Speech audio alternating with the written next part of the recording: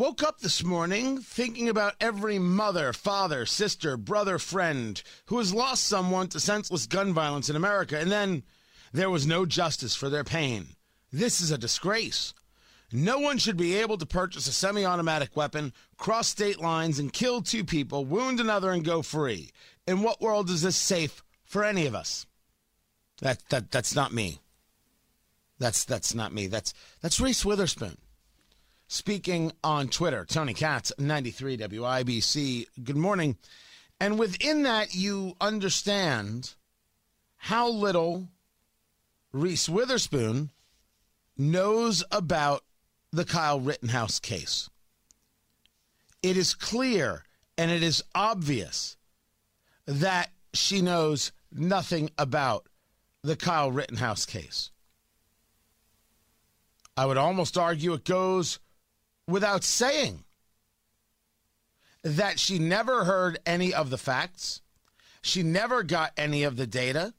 And I can make that statement as a statement of fact because she said you shouldn't be able to take a semi-automatic weapon and cross state lines. How many of us know that Kyle Rittenhouse did not cross state lines with a firearm? True, he lives in Illinois, but his father lives in Kenosha.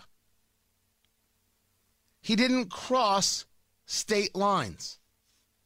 That is not what happened. He didn't take a gun, head over to Kenosha, and start shooting people. That is not what happened. So why in the world would anyone, anywhere, make this claim? A claim that you know to be false. Well, this claim got made everywhere. This claim got made with everyone in every single way. It's kind of stunning to see exactly the levels, the depths that people will go to. And that's what I wanted to bring with you. You know that Kyle Rittenhouse was found not guilty on all of the charges against him. Not guilty of reckless endangerment, not guilty of homicide. 5 charges. One of the charges had already been thrown out by the judge. Now, if you followed this case, you knew it was a case of self-defense. That he was attacked by this guy Rosenbaum. He was attacked by the second guy whose name eludes me right now. He was attacked by Gage Grosskreutz. Gage Grosskreutz is the guy who pointed a gun at him, and Kyle Rittenhouse shot him and hit him in the bicep. He pointed a gun at Kyle Rittenhouse. If you listen to this politically, and we should be clear, this isn't about black-white. That's the great lie. Pushing this as something racial is what those people who make money off of pushing racial things do. This isn't about race. This is about ideology. Tiffany Cross on MSNBC. I find these people disgusting, Ellie. I'm disgusted at what I'm seeing. It's not just this trial, it's other trials. But this in particular, the fact that white supremacists roam the halls of Congress freely and celebrate this little murderous white supremacist, and the fact that he gets to walk the streets freely, it lets you know these people have access to instituting laws. They represent the legislative branch of this country. What are we to make of that? That's MSNBC. What in the world about Kyle Rittenhouse is a white supremacist? Because you don't like him? He's white. The people who attacked him are white.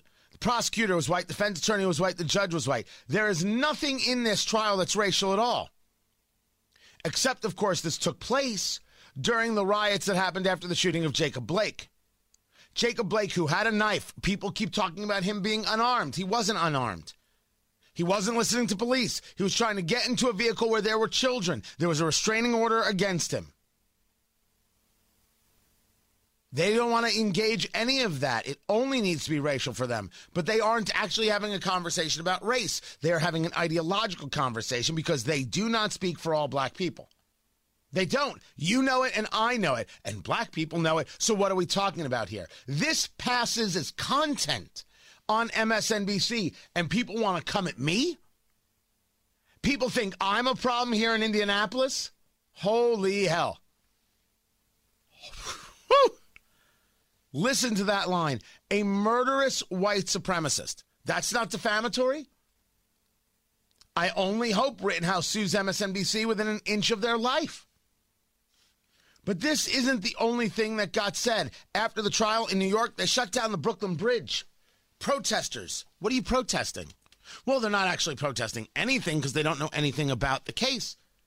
How could any of these people know anything about the case when Jalen Rose, former basketball star, on ESPN, talking about Jacob Blake, which started the riot that caused that was the backdrop for what happened. And here's the thing. The Black Lives Matter protest was actually taking place because Jacob Blake was shot and killed by police officers. Jacob Blake is alive. Jacob Blake wasn't killed, but Jalen Rose doesn't know anything, just like Reese Witherspoon didn't know anything about the facts of the case. Didn't stop them from shutting down bridges in Brooklyn. Maybe people who thought that Jacob Blake was dead and maybe thought that black people were shot in Kenosha, and no black people were shot in Kenosha. What am I supposed to do? Trust the press? Listen to the press?